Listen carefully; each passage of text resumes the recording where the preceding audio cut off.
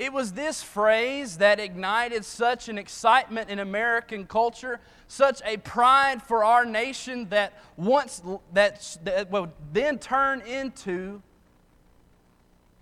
what allowed men to walk on the moon just 8 years later. It was that idea, that mindset, that ideal that JFK believed in that led the American people to such great heights. And it was that mindset and leadership that challenged them on that day. Instead of asking, what can the country do for you? JFK challenged them. He inspired them, everyone listening that day, to instead ask, what could they do for the country? We're going to come back to this thought in a short while. First, we need to remember and remind one another of the series that we've been engaged in on Sunday nights this past month of May. And what we've been doing is we've been trying to look at some of the fundamental aspects of our faith and our walk with God, and on these different things that we might have initially felt like were settled, or we may have already figured all of these things out. What we've been doing on Sunday nights is trying to give those items, give those aspects of our faith a second look. We've been trying to take these pillars of what it means to be a Christian and reframe them. Reframe the way that we look at these things, the way that we see these things, and the way that we have always understood them in the past. Taking each of those things and reframing them and giving them a second look. You know, as the Apostle Paul who said in Romans chapter 12 and verse 2, and do not be conformed to this world, but be transformed by the renewing of your mind, so that you might prove what is that good and acceptable and perfect will of God. In this series, we've been trying to not be just conformed to the ideas and the understandings that we might have always been told. Taking it for granted, these different subjects, these different pillars of the Christian faith, and just conforming ourselves to what they've always meant to us in the past. Instead, we've been trying to take them and allow them to transform us by the renewing of our minds, by the reframing of our minds for our purposes tonight. And so in our first lesson, Jay Hall, our youth minister, presented a lesson on forgiveness, trying to encourage us and challenge us to change, to reframe the way that we have always looked at forgiveness. And so he took us right to the cross and showed us how transformational this forgiveness Jesus showed was. How it transformed the crowd that day, and how those who watched and observed His forgiveness changed their lives because of it. Like the thief on the cross, like that Roman centurion who said, surely this must have been the Son of God. And the way we need to reframe forgiveness is that we need to understand it is unconditional in the way that we extend it to others. The same way Christ gives us forgiveness, we also must forgive others. And then the second lesson of this series, Kyle Rye spoke about salvation. And when it comes to salvation, what we need to reframe is that it's not just a one-time deal. It's not just a one-moment deal. It's a daily decision. It's a daily walk with God. And he talked about how God predestined the church, not individuals, but God predestined the church to be the vehicle in which that we can be saved. And he talked about how we can be in that vehicle or on that ride, so to speak. Last week, Mingu spoke to us talking about grace. What a wonderful job Mingu did. Challenging us with the thought that even though grace is free, it is conditional. And Mingu challenged us to reframe the way that we think about grace. Grace is free, but it is conditional, and grace should inspire us, it should compel us to aim high, to work hard, to do big things for God because of how big God's grace is. And tonight we're going to conclude this series, Reframe. We're going to be concluding it by attempting to look at the last thing in this series, reframing the church. We're going to try to reframe the church. And no, I'm not trying to change the church. I'm not trying to challenge what we understand the church to be, or trying to change worship, or trying to change fellowship, or change outreach, or any other aspect of what the church is. Instead, what we want to do tonight, what I will be trying to do, what we are going to try to do together, is change our attitude when it comes to the church. Changing our attitude when it comes to the church, the way that we look at the church, the way that we act inside of the church, and especially the way that we feel about the church.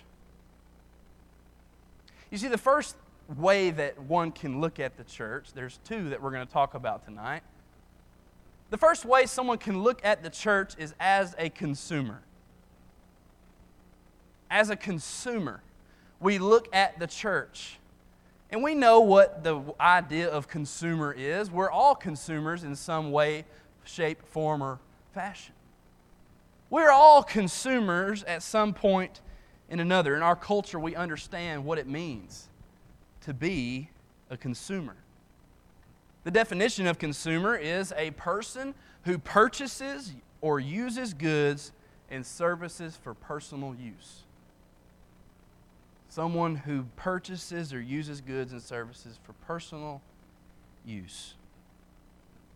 You know, as consumers, whenever we buy things, whenever you go to the store and you buy things, you know what you're doing? You're telling that company, I like this item. I like it so much that I'm willing to spend my money on it. I'm going to take it with me, and I like it so much, you should probably make more of it, because I'll come back and I'll buy more of it next time. That's what the idea of consumer is. We consume the goods that that company has, and we take it for ourselves. Do you realize consumers are what drive supply and demand? The 7th grade economics class lesson that we've all heard is supply and demand. What drives supply and demand? Well, it's the consumer. If the demand for a product is no longer high, then the consumer, that's telling the company that the consumer no longer wants it. And the company is no longer going to supply that item anymore. But the more a consumer demands an item or some kind of product, that's the more that the company is going to supply it. But once the demand lessens, the company is going to bring in maybe new items, maybe a new spin on that same item, a new configuration or a similar product, until the demand from consumers begins to rise on that product. This is seen through any corporation, is it not? The supply and demand, the changing of different aspects, trying to change different things so that consumers might want it more. We see this every day of our lives. We see it when it comes to fashion. In fact, they work so hard with fashion, they get these celebrities and say, well, he's wearing it, she's wearing it, so I have to wear it, right? We see it when it comes to sports. They change different rules of the game. They change different aspects of the game to make it more interesting, to make it a better product so that consumers might want to watch and be a part of it a little bit more. The reason all of us can understand this idea of consumer, being consumers, is seen by how many times you are asked to review something. How many times have you been asked to evaluate places? How many emails have you gotten from different places asking, how was your experience? Jency and I went to the Pacific Northwest for our honeymoon, And I'm still, to this day, 3-something years later, I guess almost 3 years, getting emails from the different hotels that we went to asking how our experience was. 3 years later, we still get emails asking, how was your stay at the Hotel Azure? I'm like, I don't care. Leave me alone, right? We all get inundated asking for reviews, asking us to rate a certain product. In fact, when you buy a certain product on Amazon, what do you look at? How many stars does it have? You read the reviews and you say, listen, this guy over in Ohio said that it was terrible, so maybe it's terrible and I shouldn't buy it, because that person took the time to review that product and said it wasn't worth buying. And so when you look at different things that have 1 star, whether it be a restaurant, my mother is here with me tonight, as well as my father. We've never gone into a restaurant in our lives that she has not looked at the health rating and decided whether or not we will eat there. If it is anything below a 90, pack them up, boys, we're going home. I mean, there is no chance we are eating anywhere halfway. That's consumerism. We understand ratings. We understand reviews. We understand what these different constructs are in our society. The consumer mentality is so deeply ingrained into the fabric of who we are as a culture that it is almost impossible not to view things as a consumer. And this happens even when it comes to the church. So how does this look like in the daily life of the church? Someone might ask. Just keep this to yourself, but let me know if you have ever caught yourself saying one of the following statements. Man, that prayer went so long. I thought I was going to fall asleep in the middle of it, closing my eyes. Have you ever caught yourself saying a statement, man, if this guy don't hurry up, we'll never get to the sermon. The Lord's Supper, the thoughts are so long, there's no way that the preacher will get up there on time, and that means I'm going to miss lunch, and that means that my whole day is thrown off. This guy's got to hurry it up. Or maybe one we can all get on board with is, how long is this preacher going to go? I mean, how long is he going to stay up there talking and talking? He's already made the point. He's being so repetitive. How long can he possibly continue to go?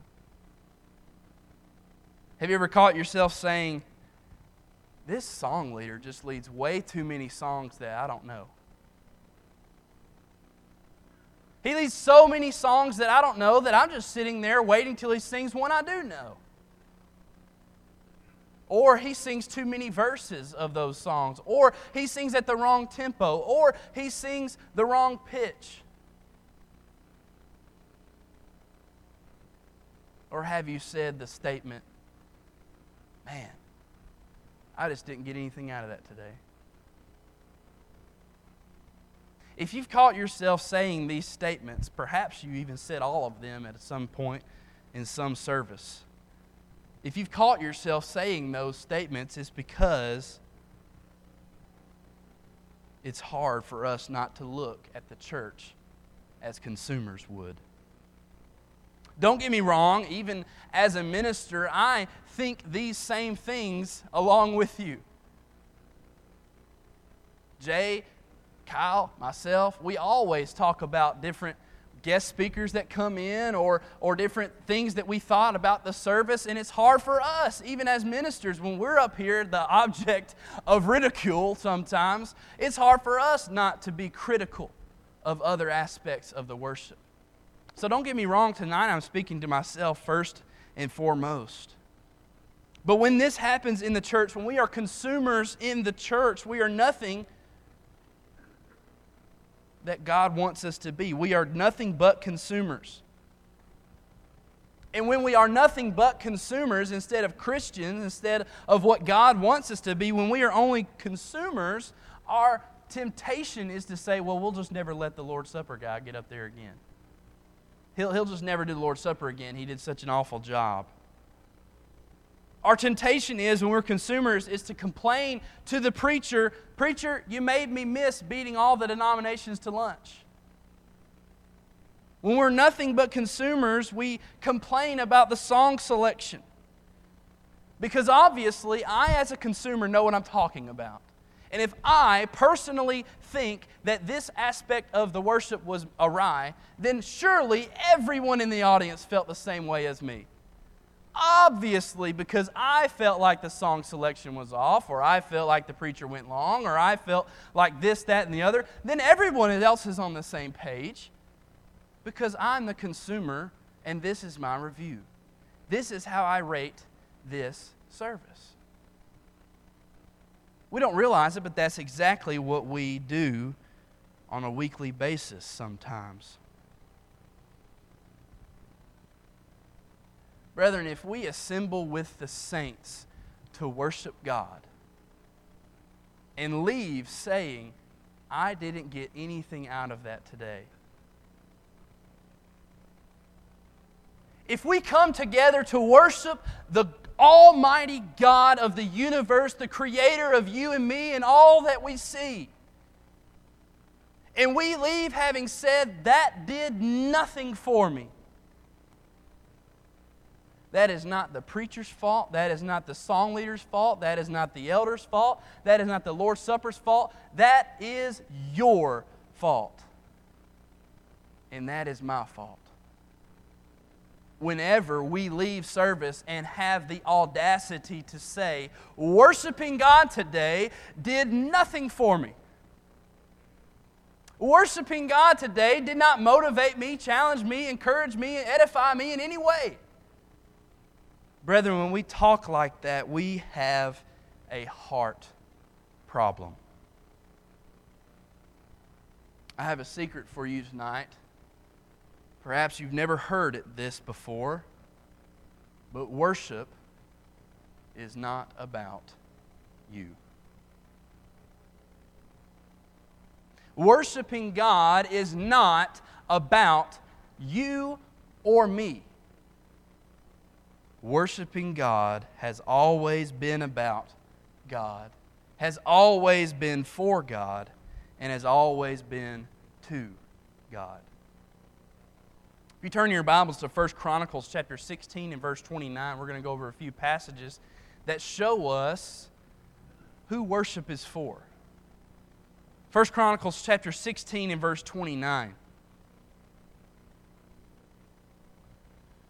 It says, "Give to the Lord the glory due to His name. Bring an offering and come before Him. O worship the Lord in the beauty of holiness. Tremble before Him, all the earth." And the text continues. Who does this say worship is for or towards? It says that we are to give to the Lord the glory due His name. That we are to bring an offering to the Lord and come before Him. Psalm chapter 68 and verse 4 tells us, "Sing to God, sing praises to His name, extol Him who rides on the clouds by His name, Yah, and rejoice before Him." The psalmist will say in chapter 95 and verse 6, "O come, let us worship and bow down. Let us kneel before the Lord our Maker."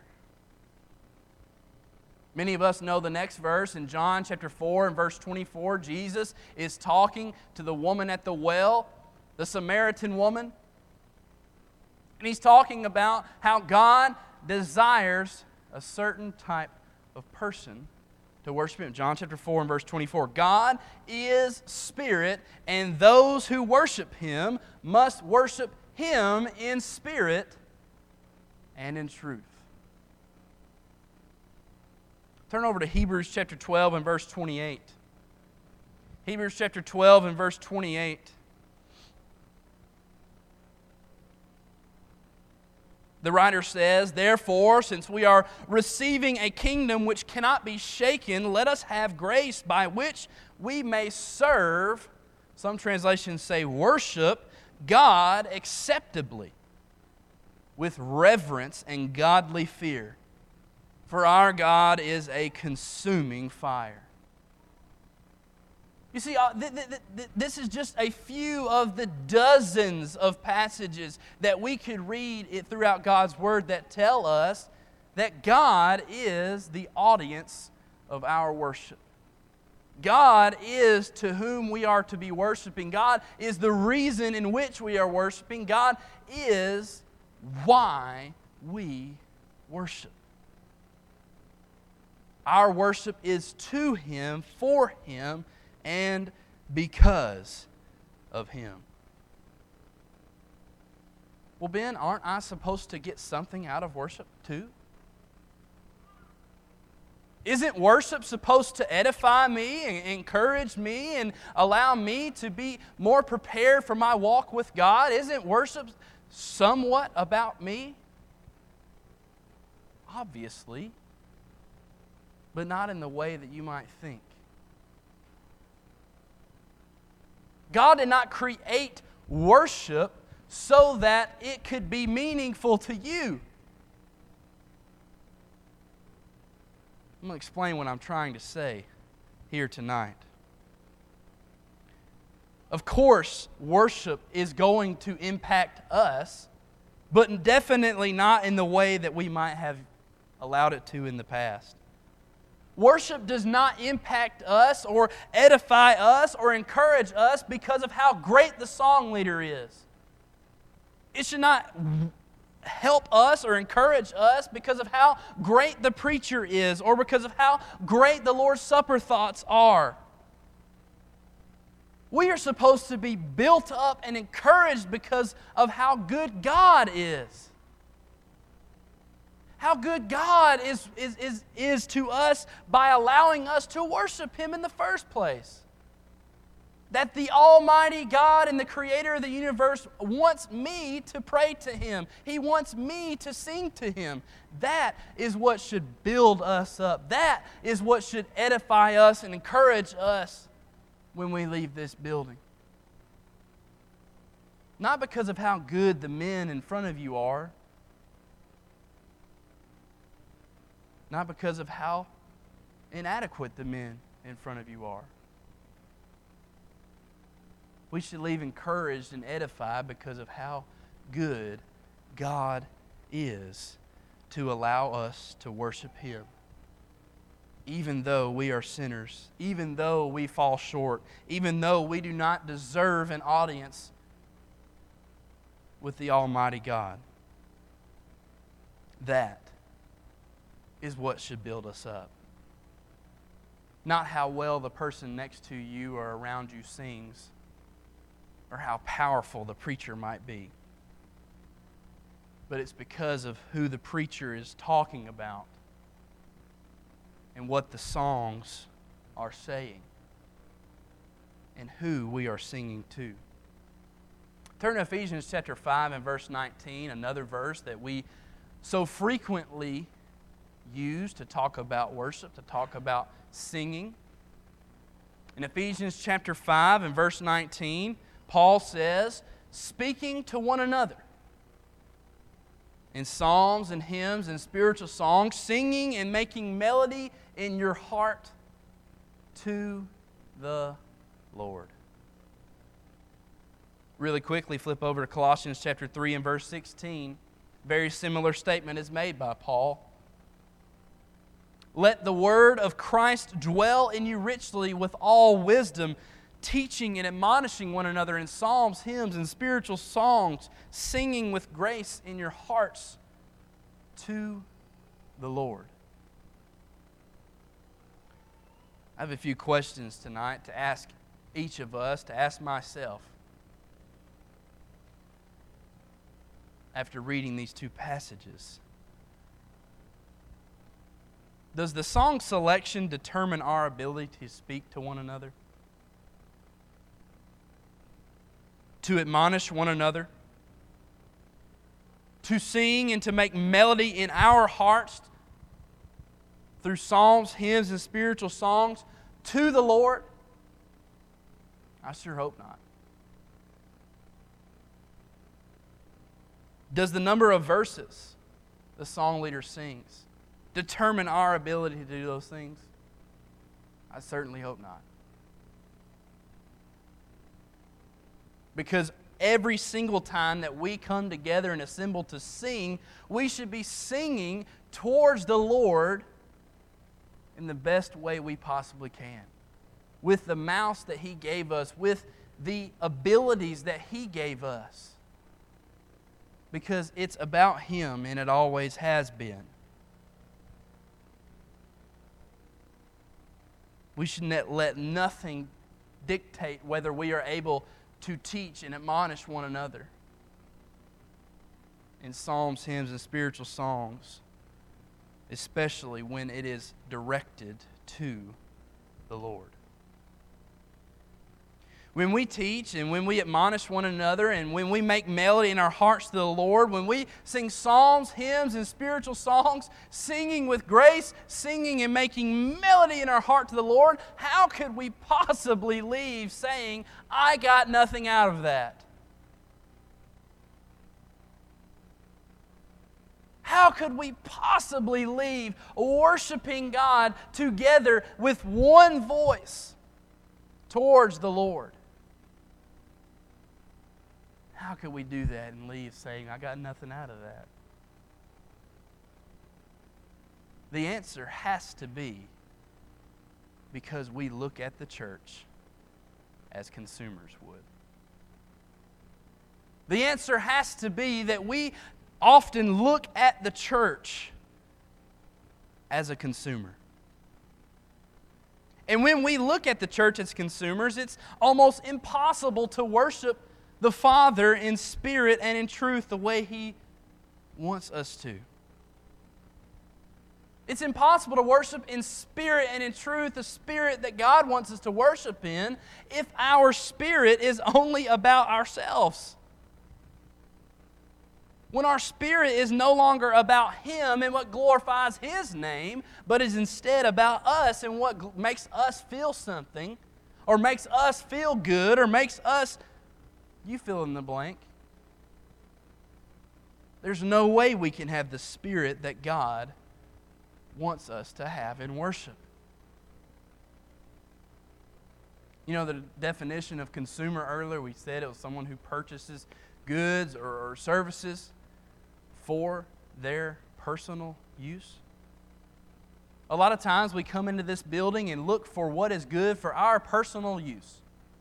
If it is not good for me personally, then I don't want anything to do with it. I don't care if it is good for the person sitting next to me or good for the person around the room that needs me to talk to them or needs me to sit there and sing and teach and admonish the way we've been called to do. That's what happens when we become consumers. We don't care about anything but ourselves. And some people come into worship just like they're coming into a movie theater. They are here for the experience and nothing else. They expect not to be changed, not to be impacted in any way, not to be called to any sort of action. As long as this service caters to all of my favorite things, then I'll leave happy. Happy that I've gone along the ride and I'll look forward to the sequel. That's how we act about the church sometimes. And the truth is, worship is not the only thing in jeopardy when it comes to the consumer mindset. Worship is not the only thing that we have to worry about when it comes to this consumer mindset. Fellowship is also in jeopardy when we allow consumerism to impact our daily walk with God. Because if we look at fellowship with this consumer mindset, we will look at fellowship and say very similar statements to what we said about worship earlier. Well, my friend's not going to that fellowship, so I'm not going. Or that person is going to that fellowship, so I'm definitely not going. Or perhaps we might say all they ever have is pizza. so I'm not going to that fellowship. Or we might say, if I go to that fellowship meal, I'll have to wait in line, and by the time I get to the food, it'll be cold, or it'll be gone altogether. So why would I even go? We look at fellowship the same way we look at worship sometimes, as consumers. Instead, Paul would say in 1 Thessalonians chapter 5 and verse 11, therefore, comfort each other and edify one another, just as also you are doing. Comfort one another, edify one another. Romans 1 verse 12, Paul talks about why he was writing this letter, why he was encouraged to be with the church in Rome again once soon. And one of the reasons he says is that, in Romans chapter 1 and verse 12, that is, that I might be encouraged together with you by the mutual faith, both of you and me. Fellowship is something that we do with one another. But if we are simply consumers, we will allow ourselves to not fellowship anymore. If we are simply consumers, we will say, as long as I'm going to worship, I don't have to do anything else. God called me to worship Him, and that's simply it. No, it's simply not. Our fellowship is at stake when we look at the church as consumers. But that's not the only thing at stake. Our outreach is also at stake whenever we look at it as consumers. Because we might start to say sentences like this: if it makes me uncomfortable, then why would I do it? If I do not see immediate results, if this thing is not going to produce immediate fruit, then why would I even do it in the first place? If I am not going to be received, if I'm simply going to be rejected, then why would I do this? 1 Corinthians chapter 9, verses 19 through 23, Paul talks about his mentality when it comes to outreach. We've talked about that at the round table lately. But Paul says in that passage that he became as one with law for the Jews. He became as one without law for the Gentiles. He became weak to those who were weak. He became all things to all men so that he might by all means save some. And he did this for the gospel's sake. Does it sound like Paul looked at outreach with a consumer mindset?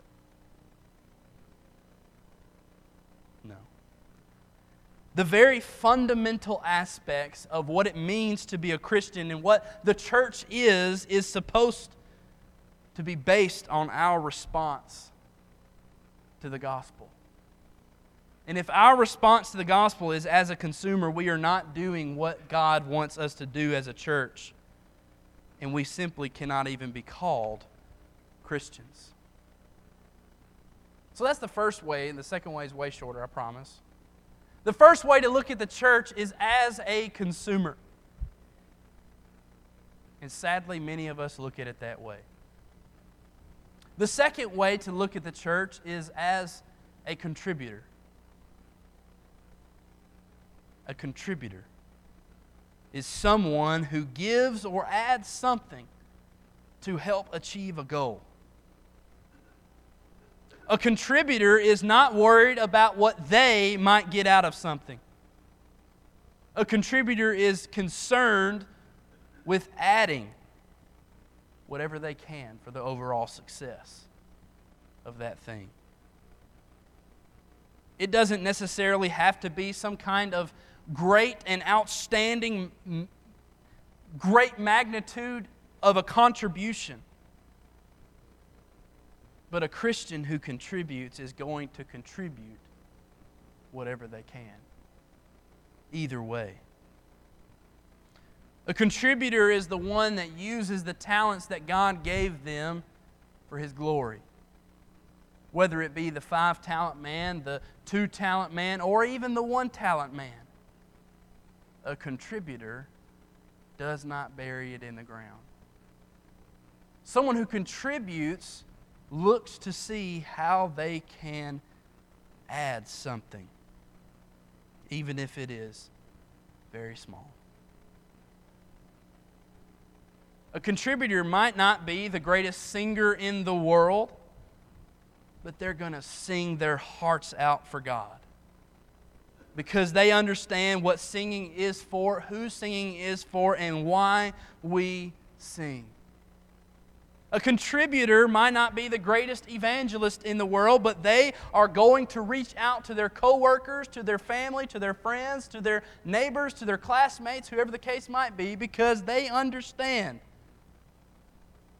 that if they don't, no one else will. A contributor might not be the best people person that you've ever met in the world, but they're going to be at every fellowship meal and every fellowship opportunity because they know that the church is supposed to be about building one another up any way that we possibly can. So tonight the question is, are you personally, a consumer or a contributor? Different ways you can see which one you are is answering these questions. Are you simply a spectator or are you a participant? Are you a criticizer or a worshiper? Are you about what you can get? Or are you about going and doing? And lastly, are you a taker or are you a giver? The answer to these questions tells yourself whether you are a consumer or a contributor.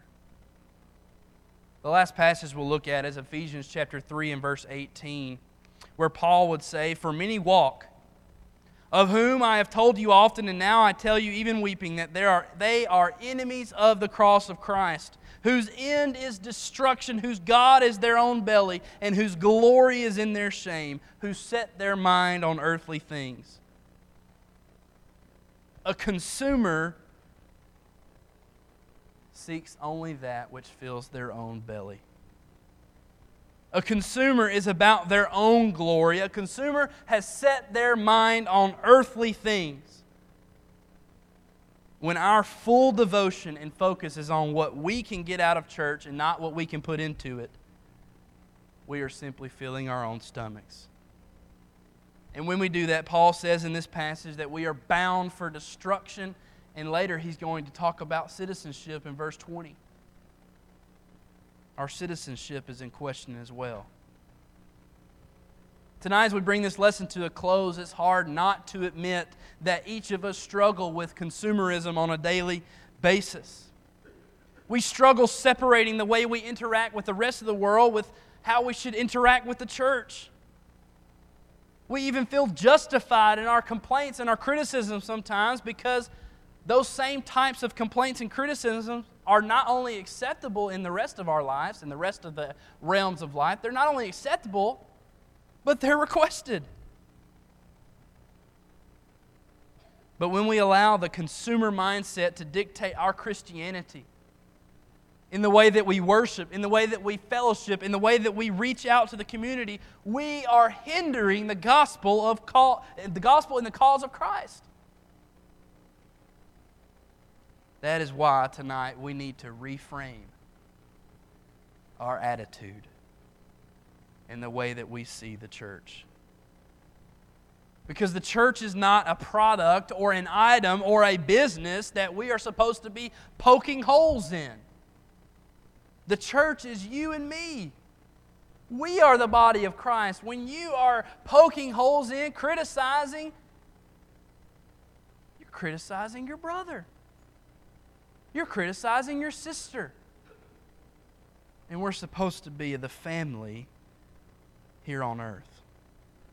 If all we ever do is consume, then why should we ever expect to be adequately fed? That sounds a little ridiculous, doesn't it? You think if you consume, the more you consume, the more fed you will become. But tonight, when we think about this, the more you are a consumer, the less fed you actually are. You're actually starving yourself because you're contributing nothing. And so, my fellow Christians, ask not what your church can do for you. Ask what you can do for your church. Instead of asking what you can get out of the sermon when the preacher is not your favorite, ask what God is trying to communicate through His Word. Instead of asking what you can get out of singing when the song leader sings a tempo you don't like, the wrong pitch, sings the wrong songs that you don't like, or the wrong amount of verses for your personal liking, instead of that, ask what you can offer the people around you as you seek to teach and admonish and to speak to them as we collectively sing to God. Instead of asking what you can get out of fellowship, why not ask what you can offer to those who are going to be there? Instead of asking what you can get out of evangelism and service, why not ask what you can offer the lost in the community surrounding you? When it comes to your walk with God, are you a consumer or a contributor? Tonight, you have the opportunity to make it right by coming forward and repenting of your sins and allowing God to prick your heart and to change your mind and to allow you to leave this building ready to contribute something for the cause of Christ. To allow you to finally quit being so critical and start being who God wants you to be. If all you ever ask is, what can the church do for me? You're simply a consumer. God wants you to ask what you can do for Him. What are you willing to do for God? As together we stand and sing for your encouragement.